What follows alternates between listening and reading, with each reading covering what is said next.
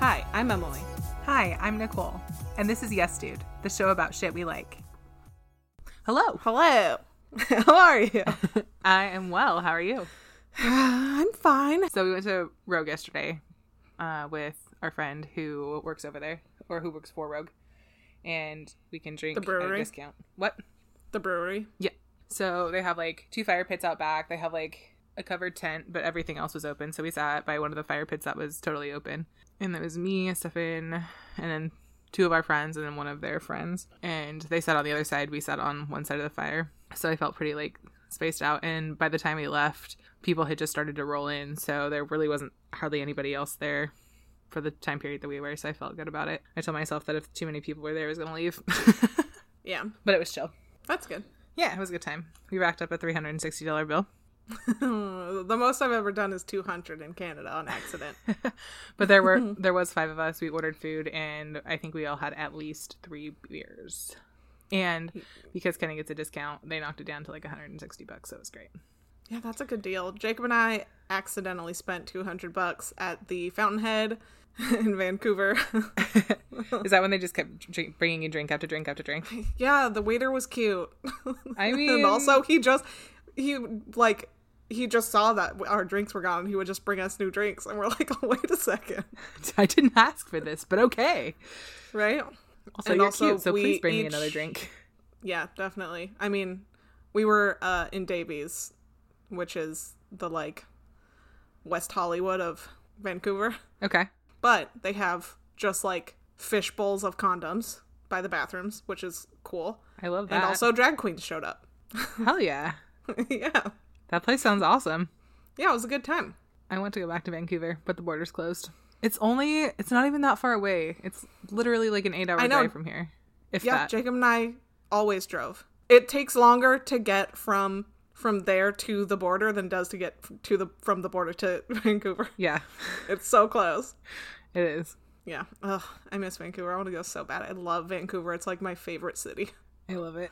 It's gorgeous. We were only there the one day, but I did enjoy our time there.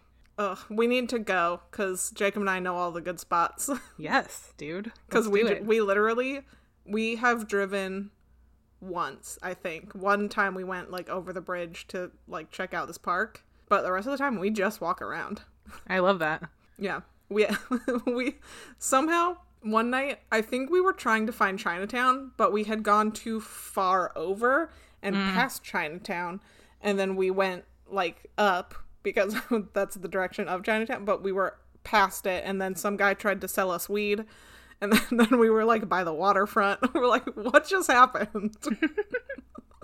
He was chill about it though. He was just like, green, and we were like, oh no thanks. He's like, okay. We moved on to the next person. Dude, that's what I loved about it up there. We were approached by several people who were just like asking for like change or like various different things. Selling drugs. Yeah, and we were just like, oh, sorry, like I don't have any cash, or oh, sorry, like not today. And they're like, okay, thanks, and like went on their merry way. They weren't like aggressive about it, which Dude, I have seen one angry person in Canada ever. I love Canada. We were at the bank changing our money over. Not that you need to, because most places will accept your American money if you're close enough to the border, at least. yeah. But we just like to have the Canadian money because we don't have to worry about the exchange, and also we just want to have the Canadian money. Mm-hmm. I have so many loonies and toonies in my wallet that I can't do anything with. But we were at the bank waiting in line, and there was a guy at the counter who didn't have an account at that bank, but he wanted to withdraw money because he said that a branch of that bank let him do it in Surrey. I'm like, dude, you have to go to Surrey then. Mm-hmm. Or go to a bank that you have an account at. And he was just slightly raised his voice because they want to do it. She's like, you don't have an account here. You can't withdraw money if you don't have money. Right. I know here in the States there's a credit union co-op, and I'm a part of it. Like my credit union's a part of it. And you can like go to banks that you don't have accounts at, but that are also part of the partnership or alliance or whatever, and you can withdraw money there. But I don't know how it works in Canada. Me either. It wasn't a credit. It was like TD Bank or something. It was like one of the biggest banks in Canada. Yes. But that's why I switched over to Wells Fargo, because one day I went to Chase when I was still at Chase. I got a Chase account because I had a credit union account. Mm-hmm. like when I first got an account, because we lived in a small town and it's like better. It's, you know, more friendly, customer friendly to go to like a small credit union. But it's just like regional, so I had to get an actual bank. And one day I went in to like cash a check because I had to pay rent or something, but they wouldn't let me cash it if I didn't have that much in my account already, which like makes sense. But also at Wells Fargo you can do that even if you don't have an account. Like basically you just sign your check over to them, and when it goes through they keep the check and they just give you the cash that day. Oh. So I just switched over to Wells Fargo. I'm like, well, that was a lot easier. Yeah, I've heard Chase is kind of screwy. I have my credit card through them, but I won't open an account there. Yeah, I have not heard good things. Yeah. Also, I've noticed they tend to have higher interest rates, and I'm like, no thanks. Yeah. We just didn't have very many bank options up there, so. Yeah, I think we had, like, KeyBank and US Bank. Yeah. And I don't like either one of those. No. My work uses Key, but, like, I don't know that I'd use it as my personal. Chase also does one cool thing, which is, like, kind of gimmicky and also has nothing to do with banking, but they have, like, some sort of partnership with Disneyland. So if you have one of their cards that has, like, the Disney print on it, you can get discounts at the parks. So that was, like, one of the reasons I went there, because I was moving to LA anyway. Yeah, that's pretty cool. I didn't know that. Yeah. So I stayed up late, and then I took, like, a nap. And then I got up at, like, 10:30 and had coffee and watched the new episode of Shark Tank. Oh, man, it was a good one. You need to watch it. Yeah? So Damon was not having it with one of the guys who showed up. Uh-oh. Well, he has some, like, health and wellness product, and they did really well because of COVID, obviously. I can't remember if he said 4 million or 12 million, but they've done, like, a lot in sales. Okay, Damon's I feel like if you've done over 1 million, that's kind of a lot. Dude, yeah, okay. At least 4? Yeah, at least 4. So it might have been 12 million and they keep 4% of that. I can't remember what it was. But somehow the numbers 4 and 12 were involved. But Damon's like, okay, so why are you here taking up carpet space from someone who actually needs our help and our money? I'm like, yes, thank you. I was also thinking the same thing. I was like, why the fuck are they there? I know. What was their reasoning? Did they have a reason? I yelled that at my TV. He's like, you know, we made this much. I'm like, why are you there then? What was their reason? He said that he is 28 years old, but he needs the mindset of a 45-year-old shark. And I'm like, dude, no. No, you don't. Just get a business advisor. Exactly. Damon and I were on the same wavelength. We're both like, no, you just wanted some visibility for your brand. Like, you just came on here because people are going to see you on TV. Exactly. That's so frustrating. Yeah. It was annoying. Yeah. In fact, right before we started recording, Stefan and I had Shark Tank on. Mm-hmm. And the new season? I don't know. It's whatever is on. I don't know. I was just got the end of it. Yeah. But it was this product called Night Runner. And it was a spotlight that you put on your shoe for like runners so you can see the ground. Mm-hmm. And all 4 sharks gave him a deal. Oh, that happened this also. All of them gave him a deal. I don't remember which product it was, but they got an offer from everyone. I'm like, yeah. Good job. They started out in like 2 of the sharks teamed up, and then 2 of the other sharks teamed up, and then, oh my god, why can I not think of the blonde? What is her name? Lori? Thank you. God, I wanted to call her Jamie, and I knew that wasn't right. No. Lori split from her partner and was like, I'm gonna give you my own offer, blah blah blah. And then they all split and gave them their own offers, and then I think they ended up going with Robert or something. But yeah, I was like, damn, I don't know that I've ever seen a product that gets like 4. It's super rare. No, yeah, they said that on this one. I can't remember which product it was. Speaking of, though, I was scrolling LinkedIn, and I follow Mark Cuban on LinkedIn, and he posted something about vegan, like a vegan food. It's called Unreal Deli, and it's from Shark Tank. So, yep. Have you seen it? Mm-hmm. Have you tried it? No. Oh, okay. I saw that. I mean, I know of it because I'm in like a couple of Facebook groups. Is it new? So, like, I feel like I haven't heard of that. I don't think it's like new, but I just thought it was cool. I screenshot it and I was like, oh, I have to tell Emily about this. Yeah. So, I'm telling you. Yeah. Well, there's one brand called Worthington or something that I picked up at Sprouts one day because they have like the deli slices, and I was reading the package, and it was like plant-based foods since 1928 or something, and I'm like, Mescues? 1928? Damn. What did you even make back then? Right? Corn grits So or something? That I don't was, know. I know, that was confusing because it's all like frozen meat alternatives at this point. They have like sausages and deli meats and stuff, but because they had like pastrami style or something, which is not something that other brands make. And I was like, ooh, that sounds good. Interesting. Yeah. That's cool. Yeah. Oh, I had a protein bowl from Life Cuisine the other day. It was a cauliflower bowl. It was actually really, really, really good. I think it was like a beef and broccoli bowl or something like that. Yeah. But I was surprised at how filling and good that was. For being like cauliflower. Sometimes I find cauliflower not to be super filling, but I was impressed with... I love cauliflower. So do I. It's like my favorite vegetable. But I just find that sometimes I don't feel full enough on it, or especially if it's a microwave meal, I'll end up making 2. Yeah. Yeah. Just because they're like 260 calories usually. Yeah. I'll usually do like, if I'm going to get some sort of like microwave bowl or something from like Amy's or something, I'll usually do that and then have like a veggie patty with it. Ooh, I should actually get some veggie patties to just have around. Yeah. I do like those. The Trader Joe's has like a Thai spice one that kind of tastes like an egg roll. That was pretty good. Ooh. Yeah. It's like a Thai sweet chili something. All it wasn't right. very spicy, but it tasted kind of like an egg roll. I liked it. Yum. Yeah. And then I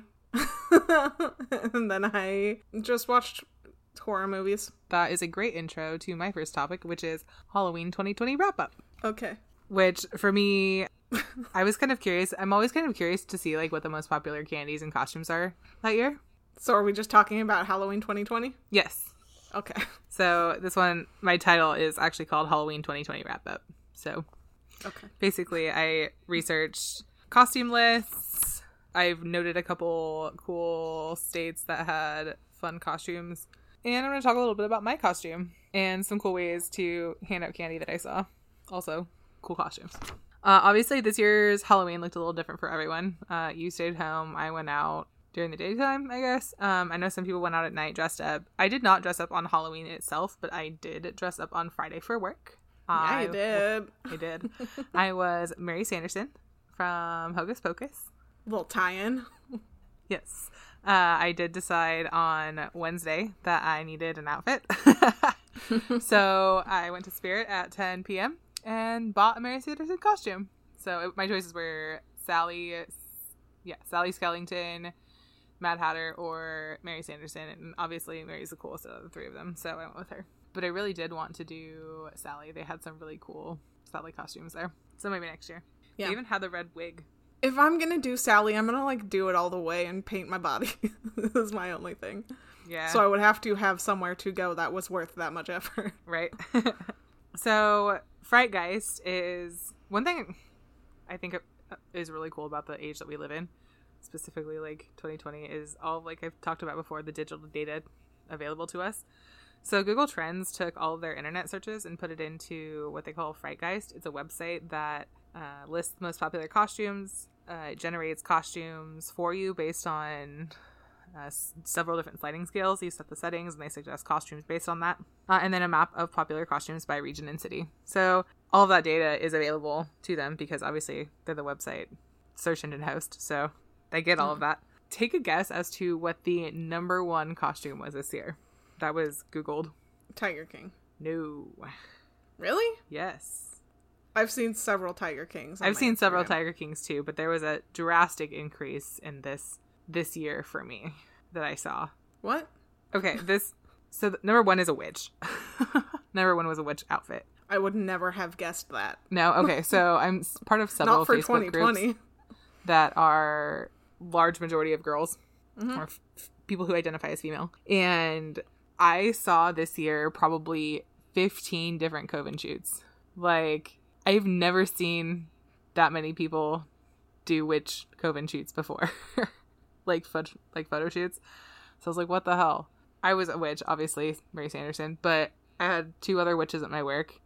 So while I was surprised that it was number 1, I was also not surprised because I saw, like I just saying, like a drastic increase in witchy attire and apparel this year. That topped the list with 12 states. It was number 1 in 12 of our 50 states. So yeah, I never would have guessed that because it is not even remotely 2020 related. Right. My only guess is that like crystals and it was like a full moon and like yeah, that type of thing. Take a stab at what number 2 is. I would have never Tiger guessed King? this one. No, it's not even on the top 10, dude. Really? Yeah. I don't know what else happened this year. It's not 2020 related. Oh, okay. Well, my friend Amy dressed up as Coraline. Negative. Probably There's not a that. Dinosaur. Also, oh, okay. I was going to say, also, I saw David Bowie. Oh. Actually, sorry, I saw Ziggy Stardust. There you go. No, Dinosaur was number 2 on the list. It was number 1 in 7 states. Number 3, take a stab at what that one is. I need at least, is it 2020 related or not? It is not. Because I'm going to keep saying Tiger It is King. not, and it is an animal. It's an animal? Yes. A penguin. A tiger. Is it a tiger? Negative. It's a rabbit. Why? I don't know. I'm a mouse. Duh. Number 4 could be 2020 related-ish. A nurse? Negative. I don't know then. It's more movie-based. Nothing's come out. Sonic. I don't know. That was on the list, but it wasn't in the top 10. No, number 4 is Harley Quinn, and that was number 1 in 3 states. Oh, I guess Birds of Prey Yes. was last year. Number 5 was a clown. Number 6 was an angel. Number 7 was Fortnite. Still? Yeah. Number 8 was a devil. Number 9 was ninja. And number 10 was Spider-Man. What generic, un-year-based costumes? Right? I feel like everyone just kind of reused their old costumes because they knew they weren't doing anything special. That's probably it. My ass went out and bought a $75 costume. I made up for everybody else. Yeah. So, most searched by state. I just picked a couple states that you and I are familiar with, and a couple of them that actually surprised me that were the top searched in that state. So for Arizona, what do you think Arizona... It was on the top 10 list that I just mentioned. I don't even remember what you just said. Dinosaur. I don't know. No. Rabbit. Oh. My guess is like more like a Playboy bunny or something. But rabbit is more family friendly, I guess. Oregon's was also on that list. The top search was Fortnite. Really? Yeah, apparently. Oh, that's surprising to me. Yeah. Washington's most searched was an angel costume. Weird. California was a witch. And then the last 3 I have here surprised me. New Mexico, Clueless costume. I think that would be fun. I mean, it's easy. Hawaii was Monsters, Inc. Huh.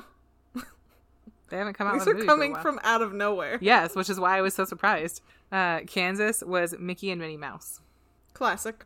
Yeah, but I'm like, Kansas? I could see Disneyland like in California or something, but Kansas? No one wants to dress up like Mickey and Minnie in California. So, on the interactive map, it suggests costumes for you. I typed in my costume, which was Hocus Pocus themed. And Hocus Pocus themed outfits ranked 37th nationally overall. And the top 5 cities that it was most popular in was Omaha, Nebraska, Los Angeles, California, Bakersfield, California, Columbus, Ohio, and Washington, D.C. So those are all cities where Hocus Pocus was researched the most. Hocus Pocus outfits have been trending up since 2016. There's been a large trend in that movie. Mm-hmm. My guess is probably because that was the 25th anniversary of the movie. Because it came 2016? out yeah, it came out in 1991. Pretty sure it came out in 93.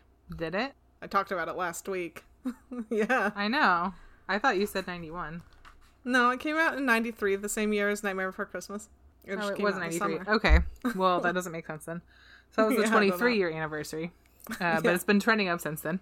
The top 5 outfits for Portland, based off of geolocation, were Vampire, Deadpool, Pumpkin, Ninja, and Devil. You can tell nothing happened this year. Right? Like, these are all, like, lame-ass costumes. How generic. Right? So... Man, I remember when the year Hugh Hefner died. Do you know how many Hugh Hefners I saw? Probably a lot. Yeah. The coolest group costume I saw was Cruella and her Dalmatians. Oh, yeah. Which were really cool. I liked that. That was a cool little costume. Yeah. Most popular candy for 2020? Take a stab at Actually, we're going to talk about the trend first. So, most popular candies of 2020. There was a trend that switched to fruity candies versus chocolate. Kind of. My guess was going to be fruity, so. Yeah. So, although the first one is not. Okay. So, most popular candy of 2020. Number 1. Reese's. Yes. I did talk about most popular candies, and 16 and 17 it was Reese's, so Yes. it was a safe bet. Number 2. Are the rest fruity? Not all of them, no. I'll tell you Okay. whether they're fruity or not. Number 2 Okay. is fruity. Skittles. Yes. Was it really? Yes. I didn't really believe that. I was just like, what's a fruity candy? Name anything. Yep. Number 3 is also fruity. Starburst. Yep. Number 4 is chocolate. Number 4 is chocolate. Are any of them like a mix? No. Okay. Twix. Negative. M&M's. Yeah. Oh. I didn't even think about M&M's. Number 5 is neither fruity nor chocolatey. So it's either a Necco wafer or a cinnamon candy. Correct. Well, it's probably not a Necco wafer. Number 5 is a hot tamale. Okay. Number 6 is candy corn. Nice. Number 7. Again. Right. Number 7, Sour Patch Kids. Yum. Number 8, Hershey's Kisses. Huh. When I think of, I don't think I get Kisses for Halloween. I don't know that I ever got those. Not often. It was always a little fun size 4-piece chocolate bar. Mm-hmm. Number 9 was Jolly Ranchers, and number 10 was Tootsie Pops. I almost said Jolly Ranchers for number 2. Oh. But yeah. So those are the most popular candies of 2020. In Oregon, the most popular candy was M&M's. California was Skittles. Arizona is Hot Tamales. Gross. Yeah. What's wrong with them? What's wrong with you, dude? I love Hot Tamales. It's like my favorite candy. I don't like cinnamon things. Oh, we fuck talked you. about this last week. I know, but I love those so much. Washington was Tootsie Pops. I did see some cool ways to hand out candy in the COVID era, which I thought was pretty cool. Some people popped open their glass part of their screen door and put a tube from the screen door down the stairs. Yeah. Yeah, and just like shot candy down there. I love that idea. I thought that was really cool. I saw several different variations of that. I also saw people hand candy out with a creepy hand claw net. So that was kind of cool. So yeah, I just thought it was neat that people were getting creative but still able to do the traditional trick-or-treat, but safely. So that's kind of all. I just thought it was kind of interesting because every year though I'm curious. I'm like, what was this year's most popular candy? So Yeah, I like to know what the most popular costumes are, but... well, same. All of those things, I wonder. But now we know, thanks to Google Trends and their Frightgeist website. Nice. Yes. What's your first topic? My first topic is pickles. Yes. I bought some. They're in my fridge, so I was like, I'm going to talk about pickles. I love pickles so much. Yes, me too. Okay, so there are 2 theories on when pickles first came about. Either people believe they were developed for the workers who were building the Great Wall of China, or possibly they were developed in the Tigris Valley of Mesopotamia. So either way, a long ass time ago. Mm-hmm. Both are very ancient. Yes. There are several different kinds of pickles. Obviously, Sweet and spicy, butter pickles, dill pickles. Is that what you're talking about? Was the first one you said spicy? Sweet and spicy. Okay. I don't mean that. I mean gherkin means something specific. Oh, yes. It's not just okay. another name for a pickle. So depending on what they're called, they're usually made differently than the other ones. So the first one is brined pickles, and that is made through the traditional process of natural fermentation in a brine, which makes them grow sour. So there is no vinegar in the brine method. It's just salt and stuff. And along with the regular brine, it's usually seasoned with some sort of stuff such as garlic, horseradish, dill, white mustard seeds, grape, oak, cherry, blackcurrant, and bay laurel leaves. I don't know if a bay laurel leaf is a bay leaf. That would be my my guess, but Yeah, same. But also I don't know. Allspice, and obviously salt is the most important. ingredient in the entire thing. Yeah. But because there is no vinegar in the brine method, the usually grows a layer of bacteria on the top of the liquid, so they just scrape that off, and it's all good. Interesting. Yeah. Bread and butter pickles are a trash pickle, but Agreed. but I'm going to talk about them because they are a specific kind of pickle. I hate a sweet pickle of any kind.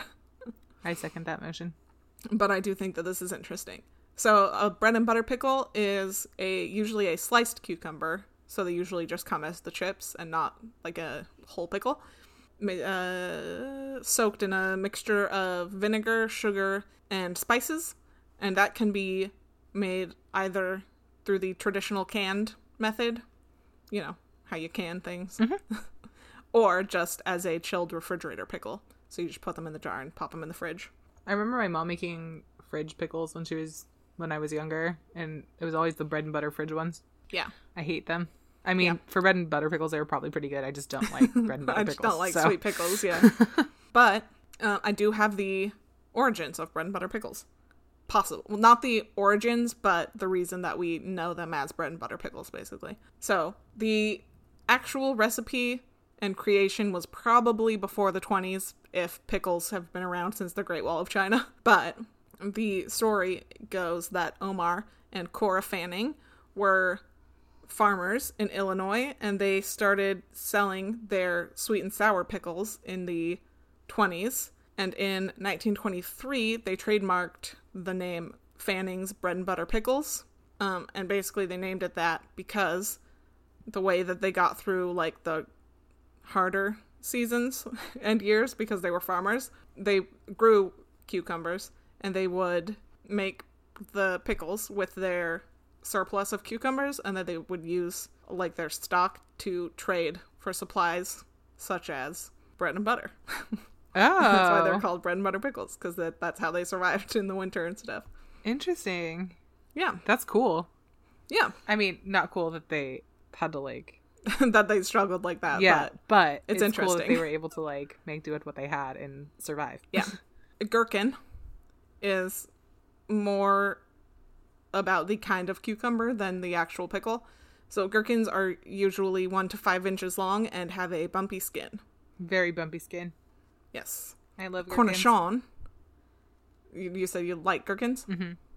Yeah. They're fine.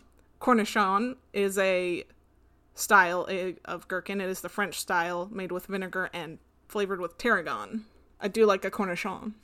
It's usually served on like deli trays and stuff. Yes. A kosher dill is my favorite. I love a kosher dill. The best pickle by far. Absolutely. Also, it doesn't mean that it was made in the constructs of the Jewish dietary laws. It's just the style of Jewish New York City pickle makers. Oh. Yeah. So it doesn't mean that it's actually kosher. It's just how the Jewish pickle makers made them. And usually, I get it said something about them not usually being called kosher over there, like in New York, but I don't know. But if you see them on the grocery shelf, it's going to say kosher on it. Right. And I always just assumed that it actually was kosher and had no idea it was just the way they were made. Me either. But they usually have garlic and dill in a salt brine. And you gotta have that garlic in there. It's so good. It makes all the difference. Yes, it does. Very much. I wrote down 1899 thinking that I would remember exactly what that meant. Let's just say that was the like when they started making them that way. I don't remember. The Hungarian style pickle is a leavened pickle. Leavened. Leavened. Leavened. Oh, With leavened. an N. like yeast. Yes. The whole year they make regular pickles, but also in the summer they make them with just spices, water, and salt, and usually a slice or two of bread in the top and bottom of the jar, and then they just leave it out. Like, they seal the jar up and they just leave it out in the sun to ferment because it's the summer. It just ferments in the sun with the yeast and the bread. Weird. Yeah. So that's a leavened pickle. Polish and German style, it said basically no information other than you can find this all over the world. I'm like, okay, but why is it different than other pickles? Right? Like, what's the distinguishing factor here? Well, the one thing that I could kind of get out of it was that they're brined for less time, which means that they are less sour. Because there's a half sour and there's a full sour, and then the Polish and German is somewhere in the middle. So it's like a 3/4 sour. Yeah, kind of, I guess. So the last one is a lime pickle. Lime? Lime like the fruit, but not the fruit, because it's made with pickling lime. Okay. Not the fruit lime. And that is, they usually soak the cucumbers in the pickling lime for 24 hours because it fortifies the crunchiness, so they don't get all soft when you put them in the brine. So they soak them for 24 hours, and then they rinse off the lime, and then they put it in the vinegar and sugar and spices mix, and then it becomes an actual pickle, but it's crunchier than other pickles that haven't been limed. Have you ever heard of a coolickle?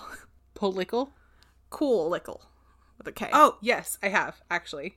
Yeah. I think that so. was on the list. That was the last one. That was after lime, and I'm like, I don't think I'm gonna write that down. Oh, wait, hold on a second. Is it a frozen pickle on a stick? No. Oh, no, then no, I haven't. No, it's a pickle made with Kool-Aid. Oh, God. No, I have not heard about that. It's a Kool-Aid pickle. So it's a lot more common in the South, but basically it's half brine, half Kool-Aid. Yeah. Interesting. I've not had one, but I can't imagine I would like it if I don't like a sweet pickle. I was just going to say the same thing. I would try it just to try it, but I don't know that I would like it. What? Yeah. Just to see if I would like it. But... Yeah, exactly. Just to have the experience. Yeah, it's a Southern thing. Ugh, Nallies.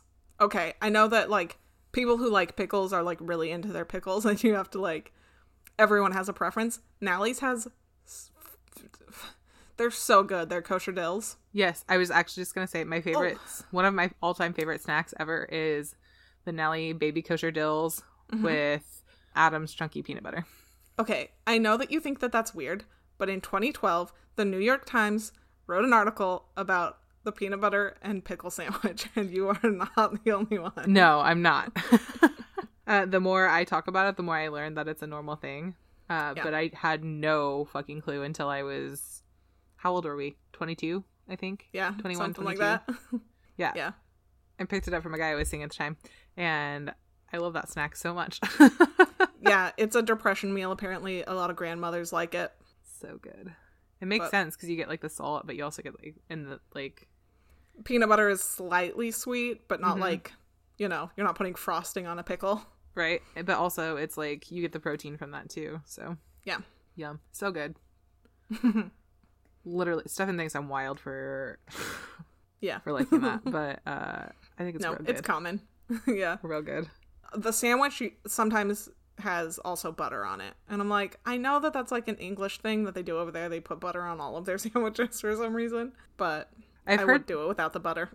I've not heard about the butter, but I've heard about people putting honey on it, like a peanut butter pickle and honey sandwich. I do that with bananas. Yeah, I've also heard of that. Bananas are already sweet. Yeah, also heard of that. But I'm like, I just don't like a bread and butter pickle, and I feel like adding something too sugary would get too close to that. Maybe, but you also still get the bite of that, like, sour brine. Yeah, I don't know. Either. I'll have to try it and let you know. Yeah. So those are good. I don't like a Vlasic. I know it's like the air quotes classic pickle. It's a brine. It's not a vinegar base, so it's only salt. I need the vinegar. Yeah, same. I do like Vlasics, but they have to be the big pickles. It can't be the baby dills. Yeah. Mount Olive is good. We're not talking about, like, gourmet pickles. We're just talking about, like, the grocery store brands. On the shelf. Yeah. I do have just the store brand in my thing right now. They're pretty good. It's just the little snacking pickles, because that's really all I want. I just want to, like, grab one to eat. Right. But when we were in Vegas last year, my muscle cramped because I didn't drink enough water. But I bought that big-ass pickle from the grocery store. And it helped. So good. Yeah. So good for getting salt in your body. Yeah. That's a thing also. Just drink some pickle juice or something. Mm-hmm. And I don't usually like to buy the like store packaged single pickles because I'm not about to pay $4 for a Big Daddy pickle. Oh, I know. But like that one was actually really good. Yeah. I might contemplate buying another one of them at some point in my life. Yeah. They sell the big pickles at Disneyland. I'm like, that cannot be worth the price. I don't know how much they're charging for that, but it's just a pickle. Right? It's not even Mickey shaped. Like, it's just a big Just a pickle on a stick. Yeah. I have heard of frozen pickles on a stick before, obviously, because I mentioned it a second ago. Yeah, I've not heard that. Yeah, frozen pickle sickles. Yeah. That sounds strange. I don't know if I could get past the texture of it being a frozen pickle. Yeah, saying like the crunch of it. And also I feel like it's Yeah. probably going to be too watery and just like a frozen solid block anyways. Exactly. I feel like it would freeze solid, and then if it thawed out, it would just be like mush inside. Yes. I agree. I have not had one, Doesn't so I sound don't good know, to but I me. do know their thing. I do like pickles. For me, like a pickle will make a burger. Like pickle, lettuce, or not even lettuce, pickle, tomato, onion. Like that's all I need. Yeah, absolutely. I like a spicy pickle. Usually I just go with a kosher dill. If I'm going to get something spicy and pickled, it's going to be okra. Ooh. See, I'm an asparagus girl. I like my spicy asparagus. I've never had pickled asparagus. I just like okra. So good. So good. I usually get them for my Bloody Marys, but occasionally I'll eat them raw. I'll eat a whole jar of pickled okra. That's basically me with the asparagus. Yeah. And then I regret it later because my pee stinks. And I'm like, cool. My turn? Yes. Okay. So this morning, I was laying in bed and I look over and I'm like, Stefan, what should we do for breakfast? And he's like, and in the morning, we're making waffles. So my topic today is waffles. Yeah. Yes. The definition of a waffle. A waffle is a dish that is made from leavened batter or dough that is cooked between two plates that are patterned to give it a characteristic size, shape, and surface impression. So it's kind of a complex history. I took 3.5 pages of notes on this topic. Nice. So waffles stemmed from an item called Ferahostes, Ferahosties, which was actually just a communion wafer iron. And waffles also stemmed from moule oublé, which was a regular waffle iron. Or not waffle, a regular wafer iron. Back in the day, wafers were made essentially from water, flour, and salt. Occasionally wine. But that was basically what the church used. And this is back way, way back. And this was like the 9th and 10th centuries back. So this is like the 800s. The oublé, you're going to hear me mention that word a lot, and I hopefully I'm saying it right, was rounder and larger than the communion wafer irons. So the communion wafer irons obviously were like small because you can distribute them individually, but the oublés essentially became street vendors, like waffle street vendors in France. Mm-hmm. So both Ferahostes and moule oublé were made from grain, flour, and water, like I just said. And they only started using other ingredients in the 11th century that were brought over by the Crusades. One of the most popular flavors was orange blossom water, and eventually they started putting locally sourced honey in with theirs. So that was like the first flavored wafer. Yeah. In the 15th century is when the true distinction between the waffle and the oublé began to emerge. And basically that distinction was the shape. The oublé was more round, flat, and squishy, whereas the new waffle irons that were being made were rectangular. Some of the street vendors, which themselves were called oubliers, cut down their round oublé irons to be square shaped. So like they basically wanted to break away from their original and start making something new. The French designed the shallow grid pattern we know today, and Belgian waffles developed the deep pockets with more thick and fluffy batter versus the French, which was thin and crispy. In the mid-16th century, France had a rise in popularity in waffles. Francois I, who was king of France from 1492 1494 through 1547, which was 53 years, he had a set of waffle irons cast in pure silver. So that shows you how popular it was. His successor, the person who took over after him, Charles IX, had to lay down the law and enact a rule that oubliers could only, or had to be a minimum of 4 yards away from one another. So, like, they were so popular, people were, like, 12 feet away from each other making these things, like, competing for business. And the king is like, no, be respectful. Which I thought that was kind of funny. In the 18th century, Germany became a leader in producing waffle recipes that included coffee, Hefeweizen beer yeast, cardamom, nutmeg, and sugar waffles. The French introduced whipped egg whites, lemon zest, Spanish wine, and cloves, also in the 18th century. What else happened in the 18th century? The U.S. started to be heavily colonized and became the U.S. in 1776. Back in 1725, the word waffle appeared in a cookbook written by Robert Smith. There were 4 kinds of recipes that became popular throughout England and America during that time, and those are the Dutch waffle, the Belgian waffle, the German waffle, and the French waffle. Mm-hmm. The first big rise in waffles here in the U.S. resulted in waffle parties, and they were known as waffle frolics. They were documented as early as 1744 in New Jersey, which doesn't surprise me because New Jersey's right by New York, and that's where most immigrants were coming through at that time.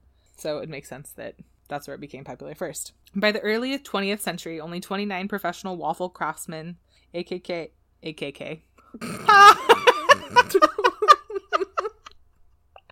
I've been reading too many KKK, anti-KKK tweets recently, apparently. Okay.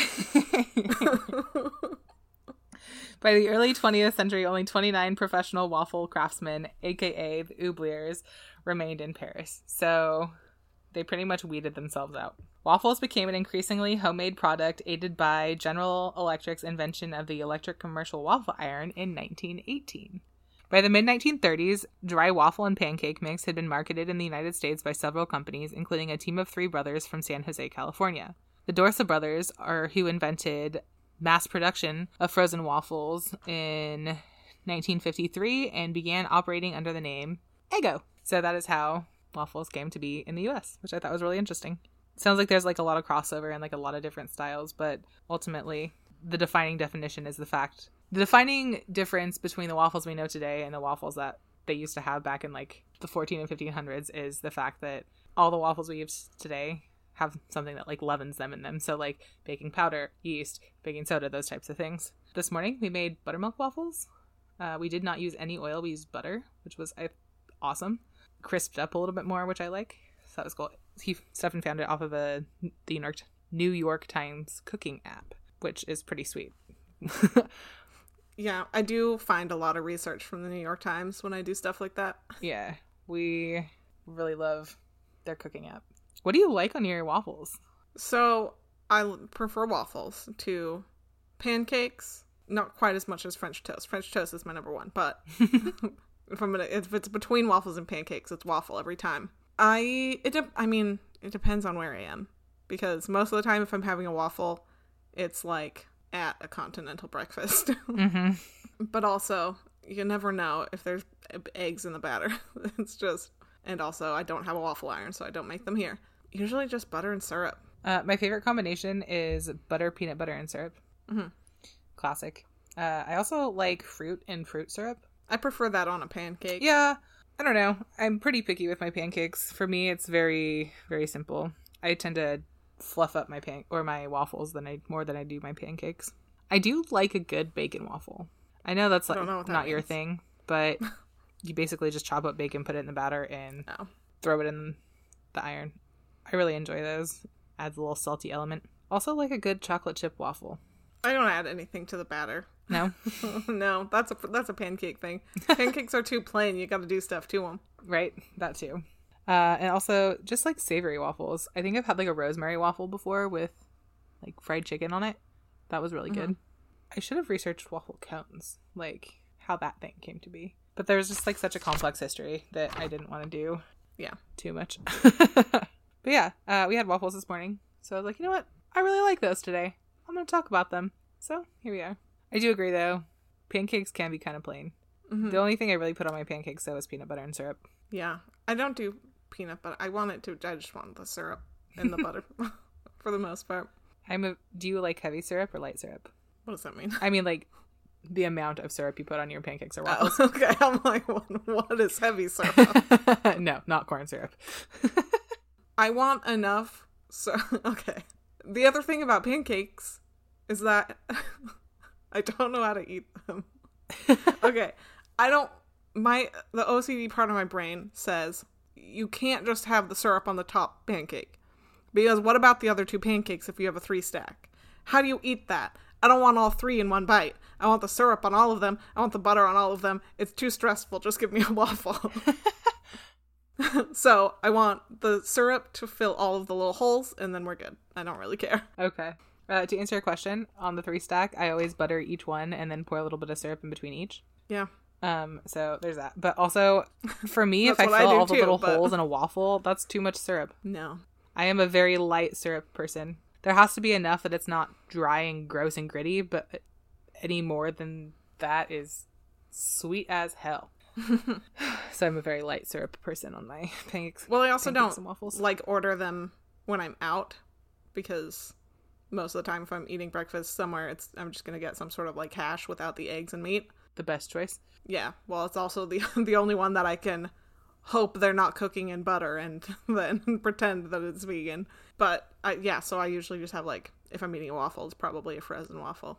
So it's not that big anyway. I do like frozen waffles. At the beginning of quarantine, I bought myself a package of chocolate chip Eggos. I like their little French toast tear apart ones. Those are good too. Yeah, those were my favorite. As an adult, I like the Vans frozen waffles, the like super grain or whatever they're called. Those are pretty good. Oh, I don't know that I've had those. They were good. I liked it. It's like, it has like, whole wheat and stuff, but they were also like kind of sweet a little bit on their own. So those were good. So yeah, I like when things already have flavor and then you just like make it into something. Yeah. Natural flavor. Yeah. The preferred method. Anyway, what's your last topic? Oh, we're done with waffles. Yes, we're done with waffles. I have nothing else. Do you have anything else? No, not really. It was just your topic, so. Oh, I did read a cool stat, though, that Waffle House Company serves an average 145 pancakes a minute. That's a lot of pancakes. I've been to Waffle House once. I have never been to a Waffle House, so. Yeah, we have them here. Kelsey and I went one night, like after a movie or something. We were like, let's go get some food or something, except it was like midnight and everything was closed except for Waffle House. So we went there. Okay. I'm excited that you talked about waffles. Yeah? Yeah. Because my second topic is food history. Oh. Yeah. How convenient. We both talked about food. That's a great segue. I almost said I do love a food history, but then you just kind of got right into waffles, and I was like, oh, okay, I'll save it.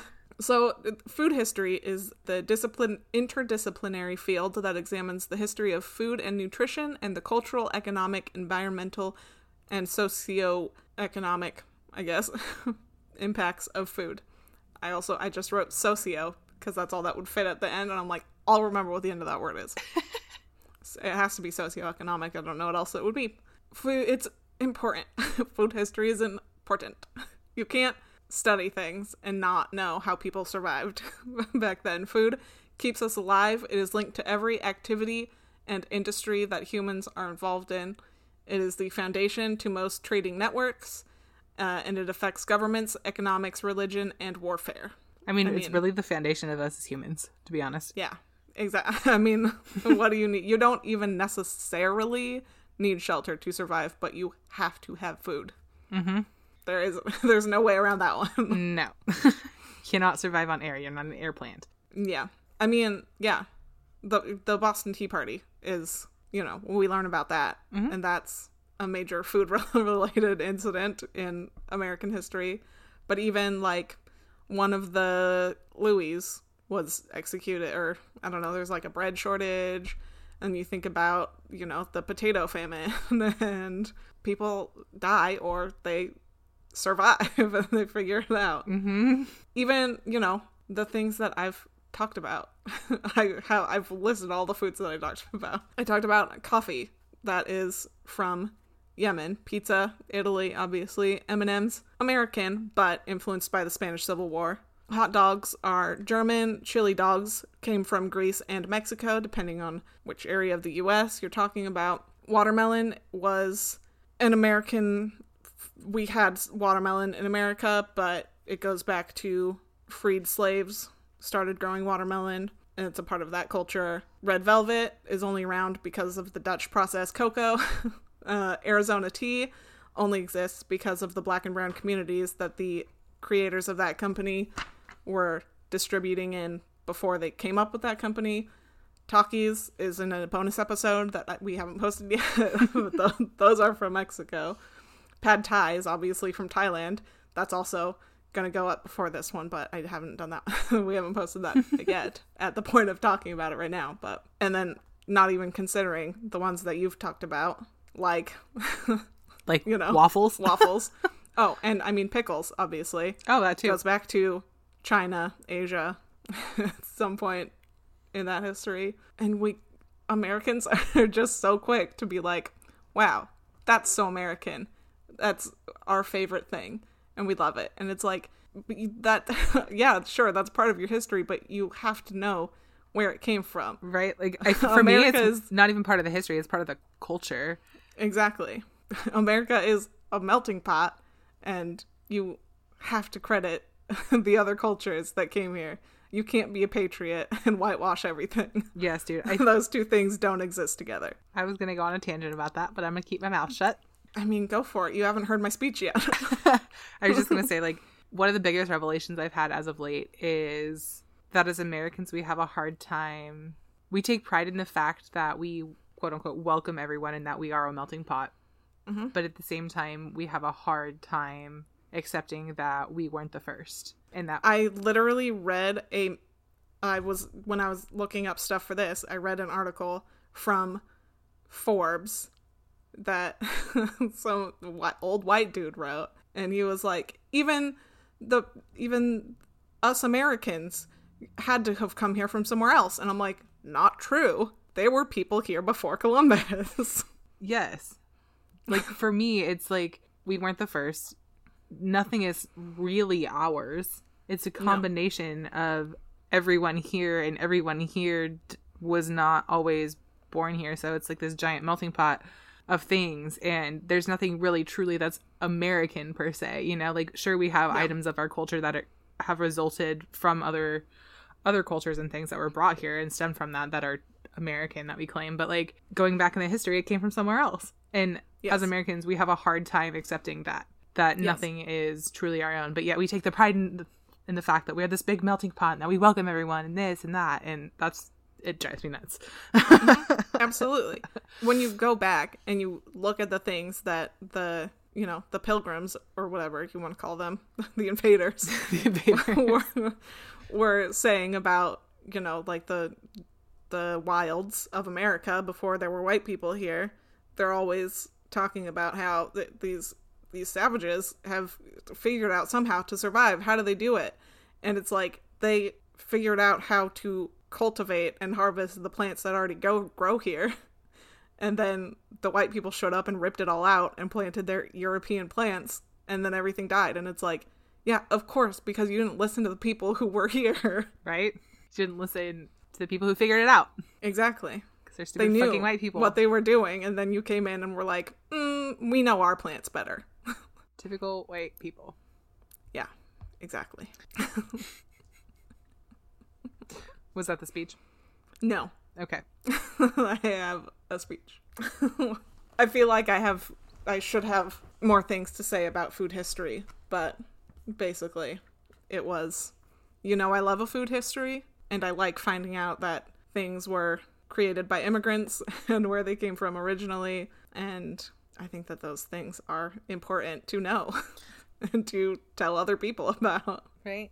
For me, not only is it important to know from like a cultural standpoint, but it's important to know because, like, one, you can figure out that specific area or culture's way of cooking and cook it that way. And two, you can also kind of generally know what flavors go with which when you're cooking something. So you can like spruce it up a little bit. Like if it's absolutely, like, that was one of the points that I was going to talk about. Thank you. Oh, when I was looking at pickles, actually, and then I decided to talk about food history because pickles were an immigrant food. Obviously, I talked about Poland and Germany and France a little bit with the cornichons, but the people were like writing newspaper articles and things about how all of these immigrant kids are on the street selling their, or using their, 3 cents that they get a week to buy pickles.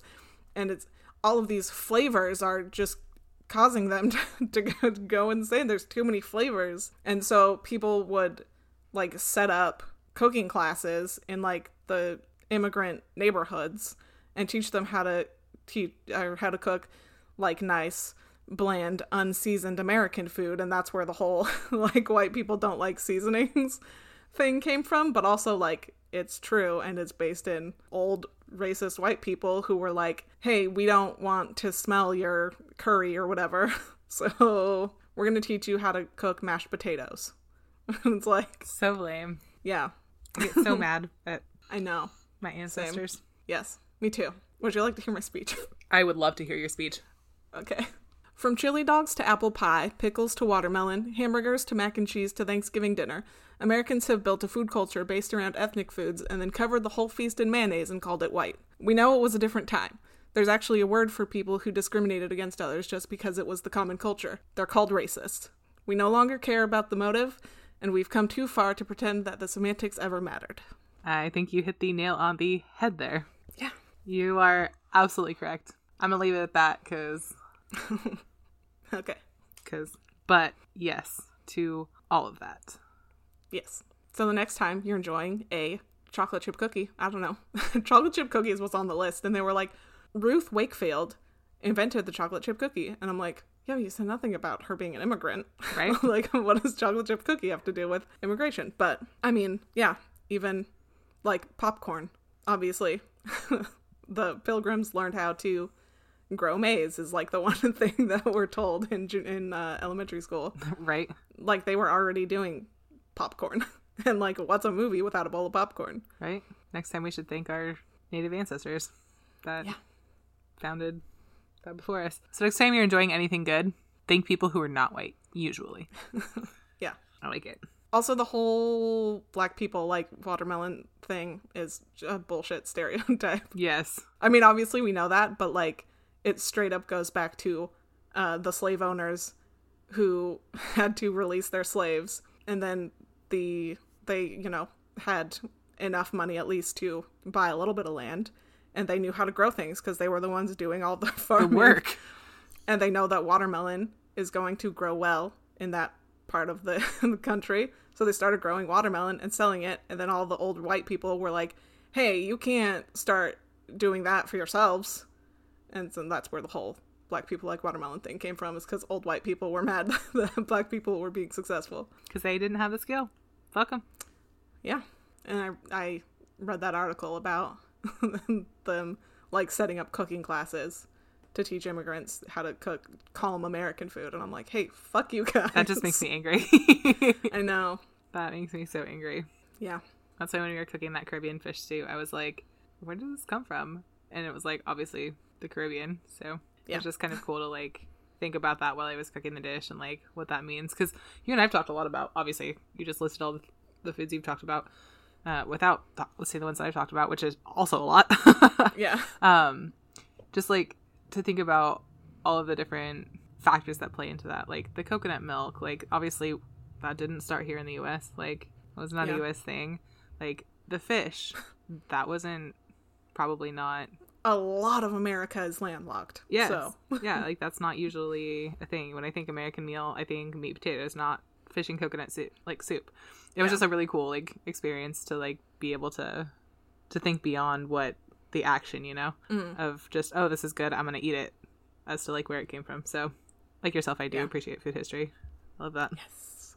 It is 9:46 here, which means it is 10:46 where you are. I know. I hate you. I'm so sorry. I forgot. I'm like, no, it's not. It's 10:46. And then I remembered that it's daylight savings there. Yeah, I hate it. It was supposed to be on the ballot, I think, this year, but obviously things got a little crazy. They took it off the ballot just because it's 2020? I mean, I think people just forgot about it because there are other issues to worry about this go round. We can put it on the next one. Yeah. There'll be another sucks, though. primary in 2 years, so Yeah, still sucks. it does suck because that's another 2 years we have to wait. That's another 4 time changes you have to go through. Yeah, dude. This one isn't so bad because we got an extra hour, but the one in the spring is always the worst because you lose an hour. Yeah. And now it gets dark at like 5 p.m. Yeah. The worst. Okay. Okay. Did you have anything else? I do not. Okay.